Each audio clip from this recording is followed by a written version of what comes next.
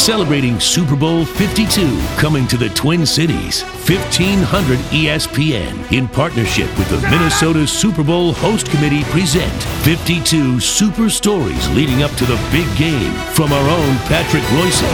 Okay, Super Bowl experts, you probably wonder, if you're not as old as I am, how come the Colts were the NFC representative in the third Super Bowl and they were the AFC's representative in the fifth Super Bowl? Well, when the merger became complete for the 1970 season, it required 3 teams to join the AFC, giving each conference 13 teams, and the Colts, the Brownies, and the Steelers switched divisions. So the Colts ended up playing Dallas in the 1970-71 Super Bowl game, January 17, 1971. It is remembered for 2 reasons. Worst Super Bowl ever played. It was so boring, it was unbelievable. And it's also the only Super Bowl where a player from the losing team is the MVP. Chuck Howley had 2 interceptions for Dallas. The pass away down the sideline, intercepted at the 25, the 20, down to the 23-yard line. Another thing interesting, the 2 quarterbacks for the Cowboys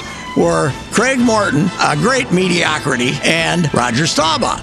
Now, Roger had spent his time in the Navy. He wasn't yet established, but Tom Landry kind of liked his quarterback to be more of a robot than Staubach was. So during the playoff run, he went with Morton as his quarterback because he didn't trust Staubach to run all of the plays precisely as he called them. And Staubach sat the bench, and Morton played that game, which the Colts won 16-13. The next year, Landry got smart enough to say, yeah, I think maybe Roger the Dodgers are going to be my quarterback. 52 Super Stories continues next week with another great yarn from Patrick Royce. And for more details on Super Bowl 52 coming to the Twin Cities in 2018, sign up for the Host Committee email at mnsuperbowl.com.